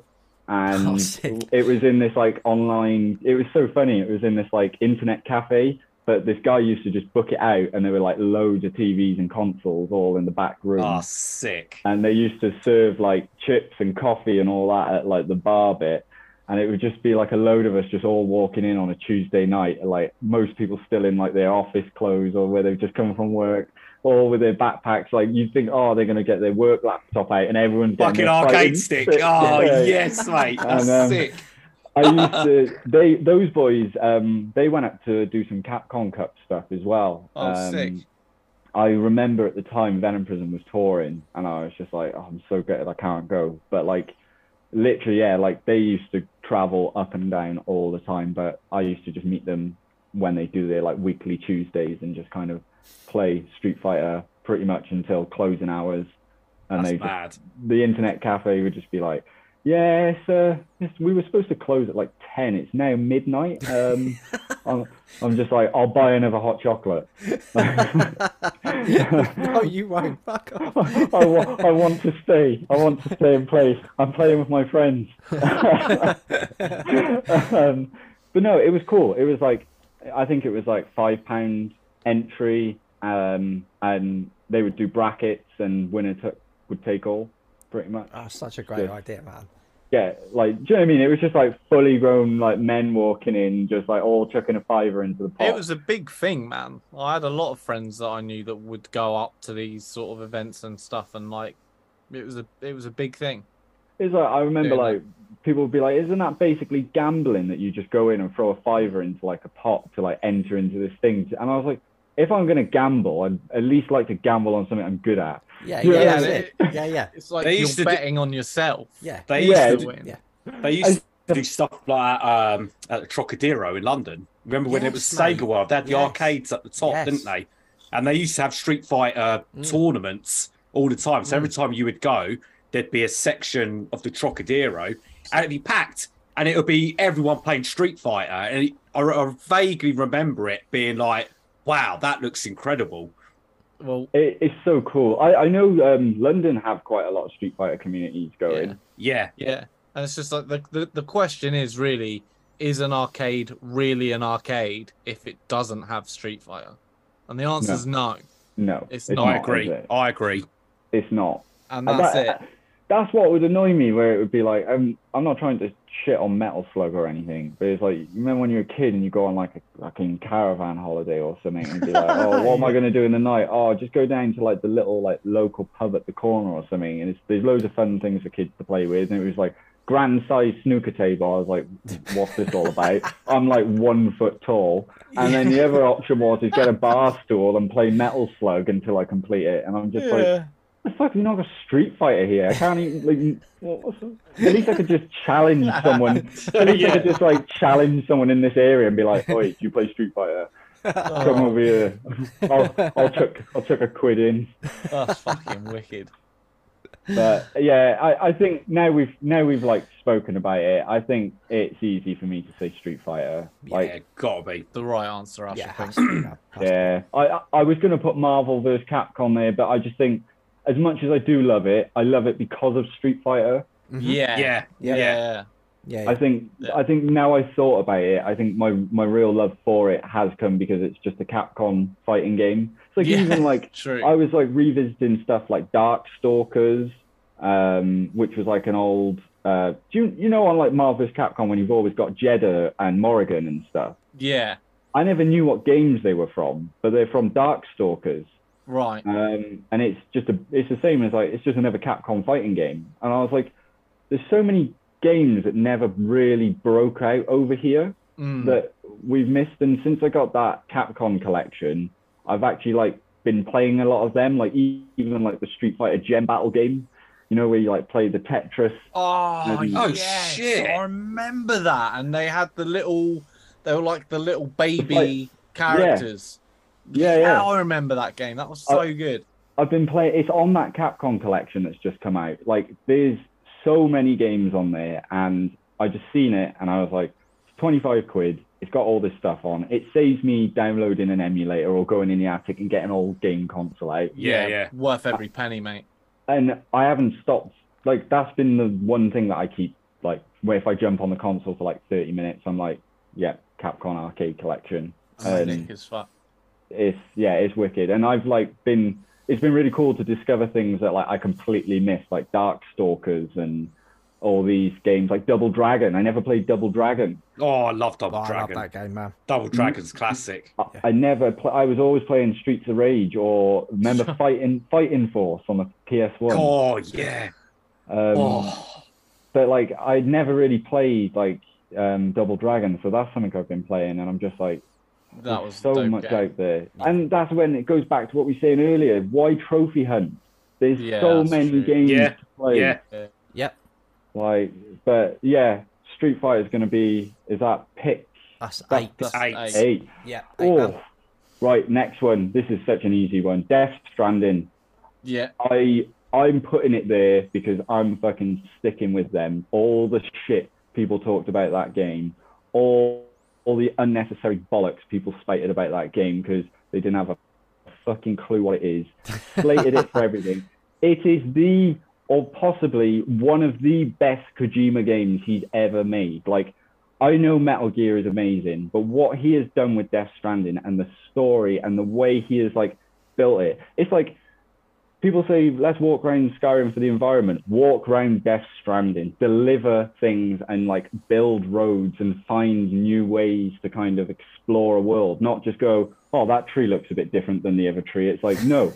How are you going to get... you deliver things. How can you come on this, like, you know, you've got this technology to build things again. Like, you're building roads and people are using those roads, and like online players can kind of connect with like these routes and find out, and to kind of see like how interactive and social and connected that game is. Like, if you just take a moment to kind of interact with what online people have also done with the world, it's amazing. And then, you know, I haven't even got onto the story. Like, the story is insane. But I just thought when that game came out and everyone was just like, oh, it's a walking simulator, you can't shoot anything. And it's like, well, firstly, yeah, I get you got to walk a bit because you're a fucking delivery man. like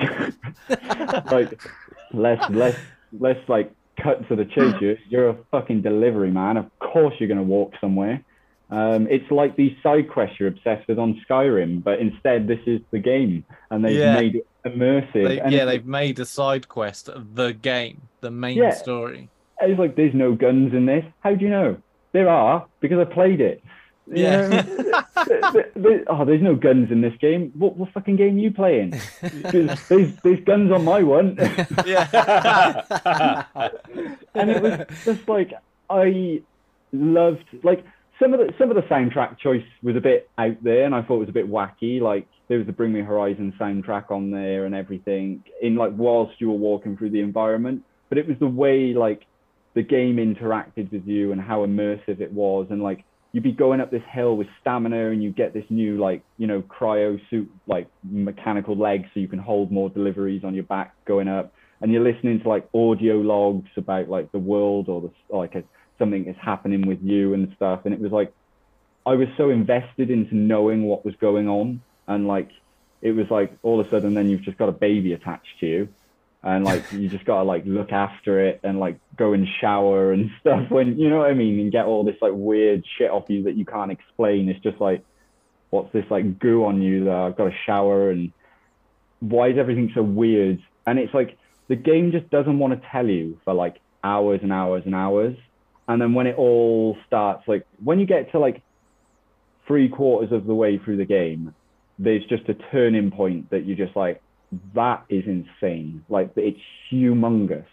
Yeah, I remember Wikipedia in it, because I was just like, I'm never gonna be able to play it. So I Wikipedia'd the story, and I remember reading it and being like, yeah, actually that's fucking mad. And I can't remember what it was about now, but I remember thinking it was insane. There's so many elements going on in that game as well, which is like so mad. Like how you've got so many different places trying to rebuild like civilization, and like, it's just basically gone back to some guy delivering things to you, but then somehow this guy has something about him that's quite unique, and it goes very Kojima. Do you know what I mean? Yeah. It just, that's the only way I can explain it, is that it goes very Metal Gear Solid. And yeah. And I think that's kind of when that point hits you, and you go, oh, like, this literally could be a Metal Gear Solid game. Like, this is incredible. The story's amazing. It's so immersive, and it's one of those games where like, you're not just people are like, oh, it's just a walking simulator. That's probably because you haven't understood the game. The game, walking simulator. Like, it's asking you to find innovative routes as a delivery man. Like, it literally says you can build a road and build a motorbike and get on a motorbike and ride there, or you can build a big car with big cargo holder. And everyone's like, yeah, I'm just annoyed walking everywhere. I'm like, why are you walking everywhere? Like, why are you doing this? Like, the game is basically saying, the first hour the game makes you walk, because you're trying to figure things out, and you're finding things in different like camps that have different technology that you can adapt.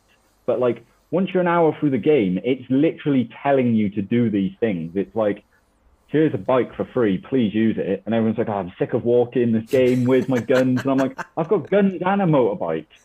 Like, yeah. I don't understand. Like, you must have played the game that wrong. And like, I kind of admire Kojima for that, where he's kind of gone, I think only a handful of people are going to understand this. And like, yeah.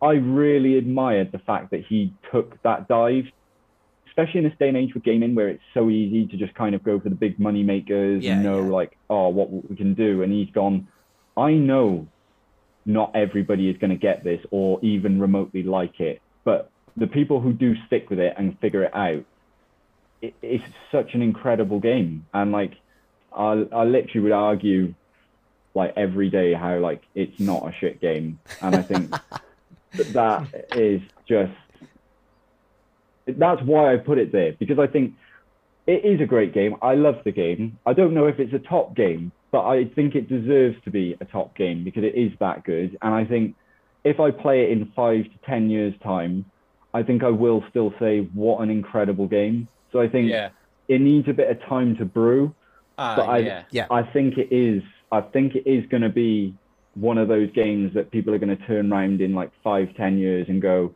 it's a classic. It is a classic. Like a cult film, isn't it? Yeah.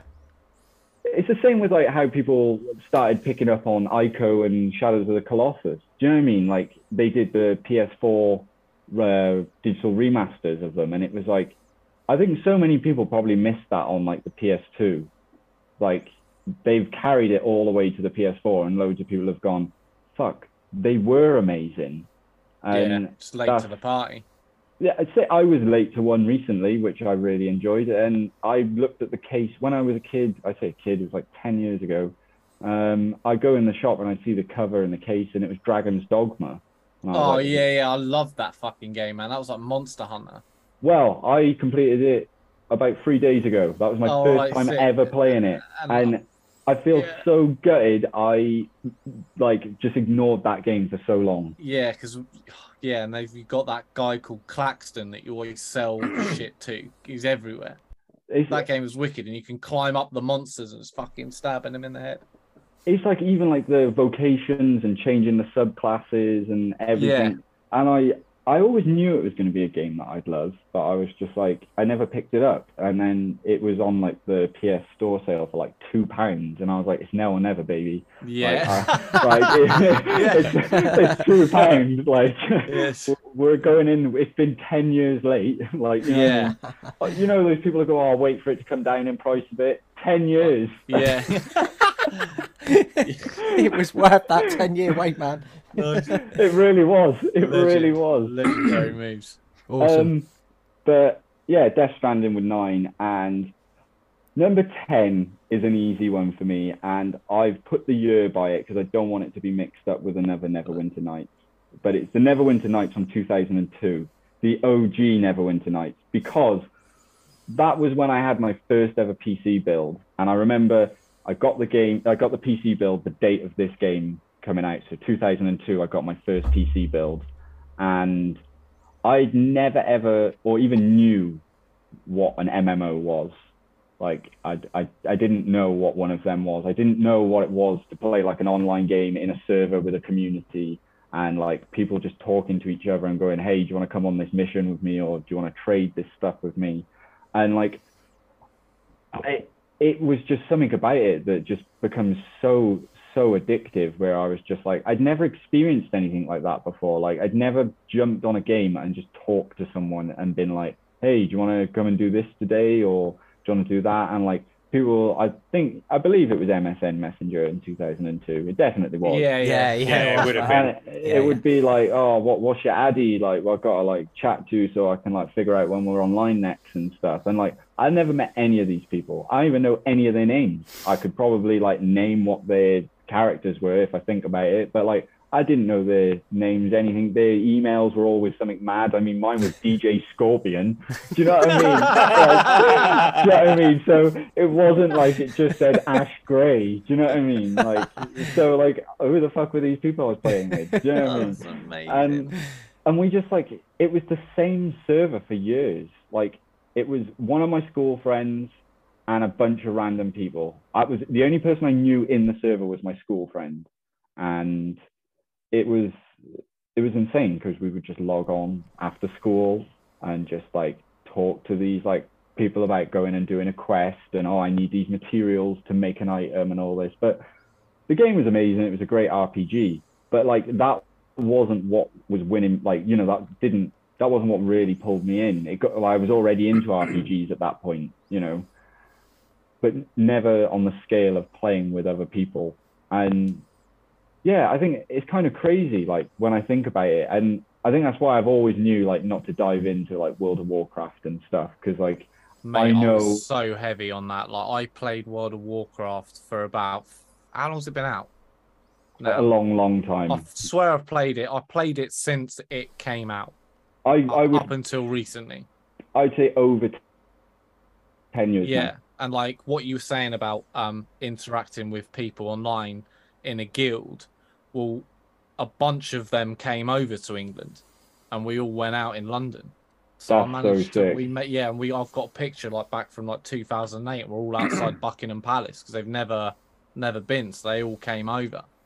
Like half of the guild is just there, and it was mad. I was just like, I never thought I'd make those sort of connections That's kind of like mad to think about, isn't it? Like, there's not many things that can do that. Like, I think the only other real thing that kind of does that is arts and, you know, music and stuff like, you know, things like that, or sports maybe. But it's kind of mad to think that, like, when I played Neverwinter Nights for the first time, and, you know, I joined into this server and it was the same people every day, and like, you generally did care. You did care. You weren't going to mug anyone off. It wasn't you were going to say like, oh, trade me this because I need this. It was like, you'd never run off, like, you'd never do anything to anyone like that. And it was like so weird that there was an actual like respect. Yeah, there's like, so much of the opposite of that in WoW. Like, people just come in and like infiltrate, and you'd think they'd be your mate for like years, and then they'll just rob the guild bank blind and then just fuck off, just steal everything, like all the rare shit. That's mad. Like, that's fucking insane. But it's like, that server on Neverwinter Nights wasn't huge. It wasn't huge. I think they might have been, I don't even know now, to be honest, 50, 60 max. Yeah. Like, maybe. Like, I don't even know if that, it might be lower. But like, I don't know what it was. Like, there was just something about it that just really clicked. And I just kind of remember just like, a lot of my mates were either into sports or music. They were into games, but I don't think anyone was really into games like I was. Like, and I would explain to them games like Final Fantasy and like Neverwinter Nights, and they'd just be like, that sounds so shit and boring, bro. and I'm just like, I'm like, oh, they'd come over or something and just knock at, you know, my parents' place and just like walk in and be like, what are you doing? I'm like, bro, I'm on a cutscene at the moment. Like, I need a minute. Like, you know, I need a minute. This isn't FIFA. I can't just pause it. Like, and they never got, like, I don't think many people really understood that. Like, I think a few selected did, but like, I think if you haven't done something like that, where you've played like an online game completely blind and been just with a group of people for a certain amount of time, not even like revealing yourself, not even saying your name.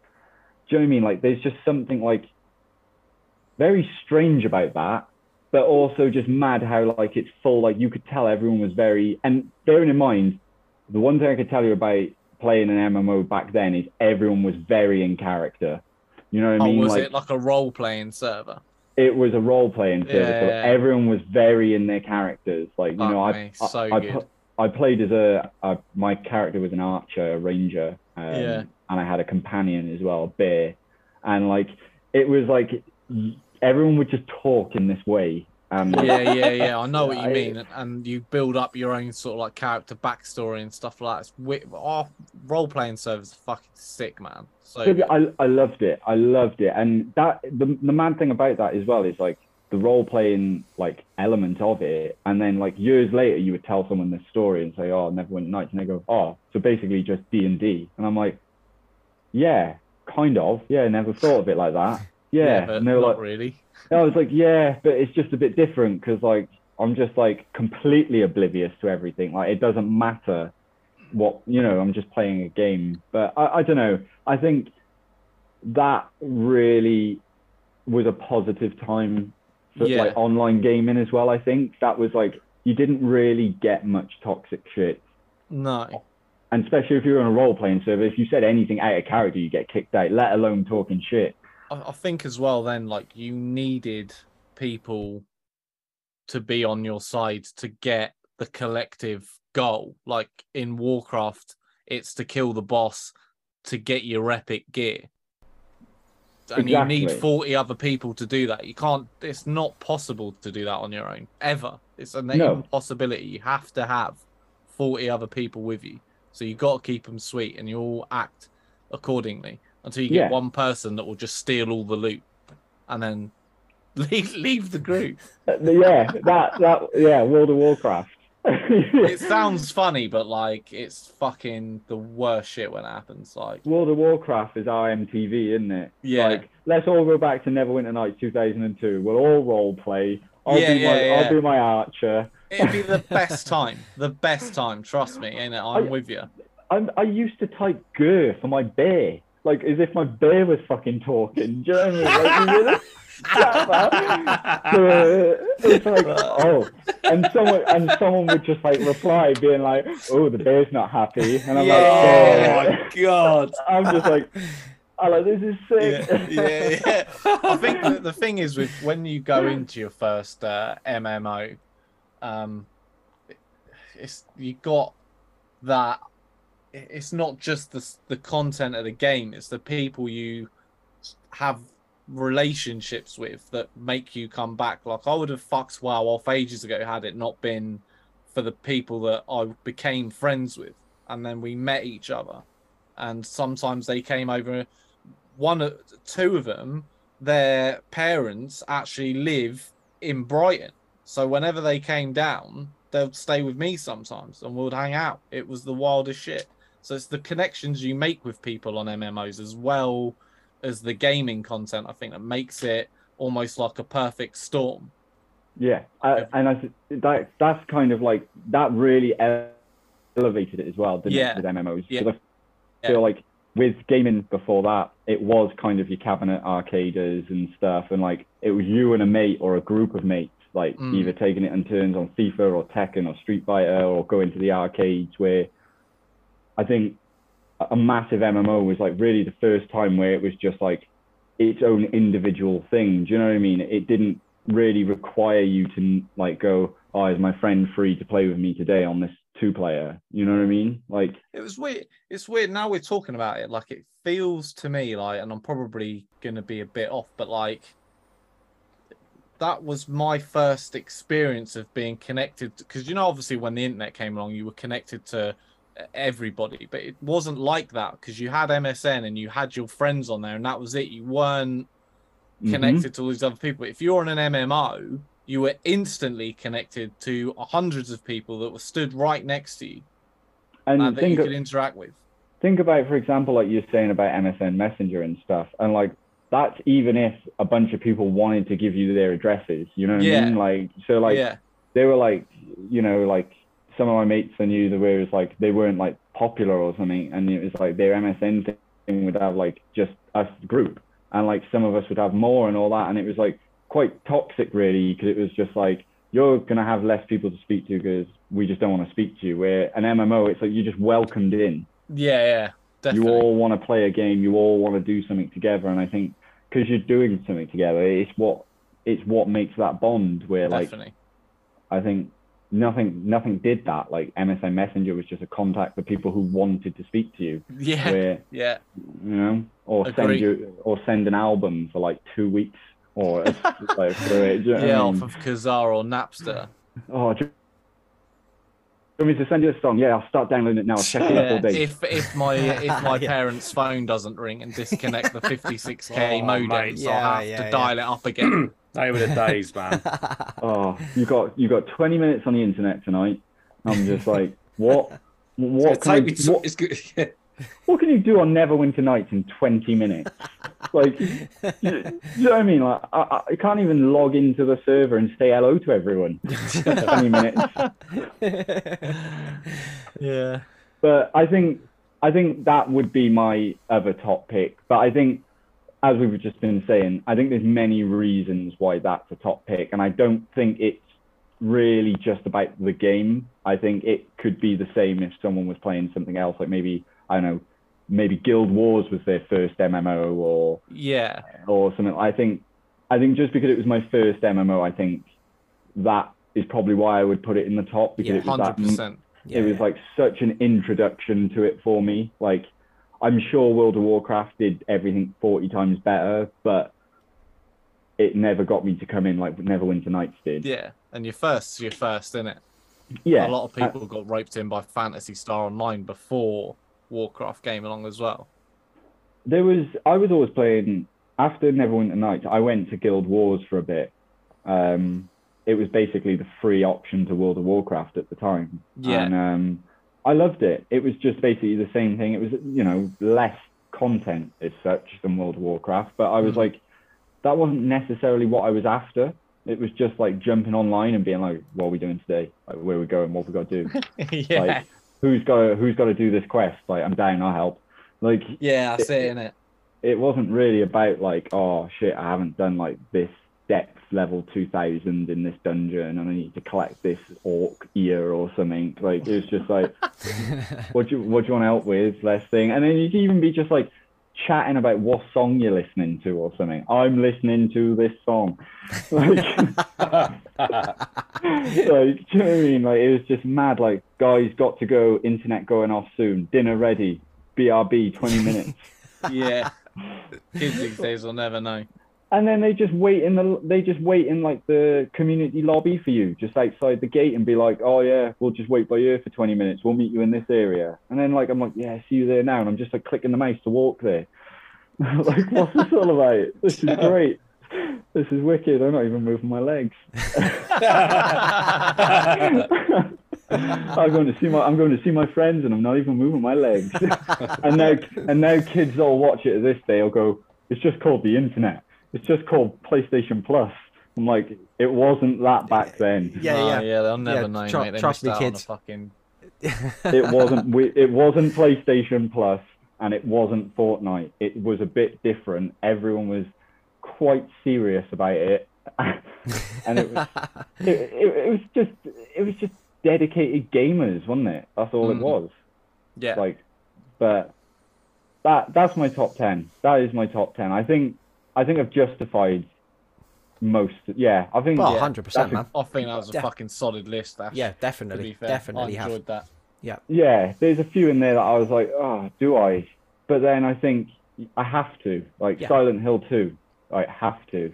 Like, there's so many games I could have picked which would have been a more of an obscure option. But I think, hang on, was that really what got me? You got to go with your heart on these lists, man. Like, yeah, you have to. Like, your head can tell you, but this is maybe better because this and this. But your heart tells you, no, but that's my favourite. But I love that, and you have to go with that, man. The one thing I would say I'm like most grateful for is the fact that Spyro didn't come into this list. I was just like, I ain't putting fucking Spyro the Dragon in this list. I fucking hate that game. That game is fucking annoying. Like, all those, it'd just be like, go and look for this gem, and it's like, I've fucking looked everywhere. Like, this gem, shit, fuck the gem. It's like Mario, innit? Like, collect this star, you can go to the next level. Look, come on, I'm at the end of the level. Just let me go there. Yeah. You know, why have I got to go back and collect everything? And that's why I think like those type of games, like Mario, where it's like collecting the stars to get to the next level thing. It was like trophy hunting. Yeah. Like in a primitive form. It's like, we've got to make you do this to allow you to move on. Where like games that I like Final Fantasy VIII, if you moved on too quick, you just go and fight something and be like, well, I died really quickly. I best go back a little bit. Where like Spyro's just like, nah, you're not seeing any more of this game. You're not seeing anything. And I'm like, fuck you, Spyro. Fuck you, Spyro. Fuck you, Spyro. And fucking Ape Escape as well. That game can. Because no one had ever played with an analog stick at that point, had they? So, like, it was when the first ever analog controller came out on a PS1, and it was like, use the right stick to use the net and the left stick to run. And I was like, what does this mean? Like this isn't a D-pad. Like, what's... So it was like the first game they made for that was Ape Escape, where you had to go around chasing and, like, getting apes and monkeys and stuff. And I was just like, Ape Escape. I can't even use the controller, let alone play your game. So dope, mate. That's the next episode. Your 10 worst games. There you go. Look, you've just written that next one for you. Said to. Yeah. Yeah, man. Yeah. Spyro. 10 worst games, mate. We'll have to do that. Oh, God. and we will do it 1 to 10 as well. Yeah. Most Number 1, right, Ash. Number 2, Fallout 3. What it's been a pleasure again, dude. Yeah, thanks for coming back, man. Yeah, and always, it's been an absolute pleasure. Yeah, it's been wicked, man. Always. We'll be back again. It's been a next. laugh. I've enjoyed it. Yeah, man. Yeah, it's a proper laugh. I've been educated in some shit I knew nothing about. So I've had a lovely old time tonight, mate. I'm gonna buy a PS4 and get Nier Automata and give that a fucking spin, mate. I tell you. Yeah. You sold it well, mate. You sold it well. I hope they give me commission off that. Do you know what I mean? Yeah. They won't. Nice one. Right, man. Well, we'll be back again next week. But until then, party on, dudes. Bye, everybody.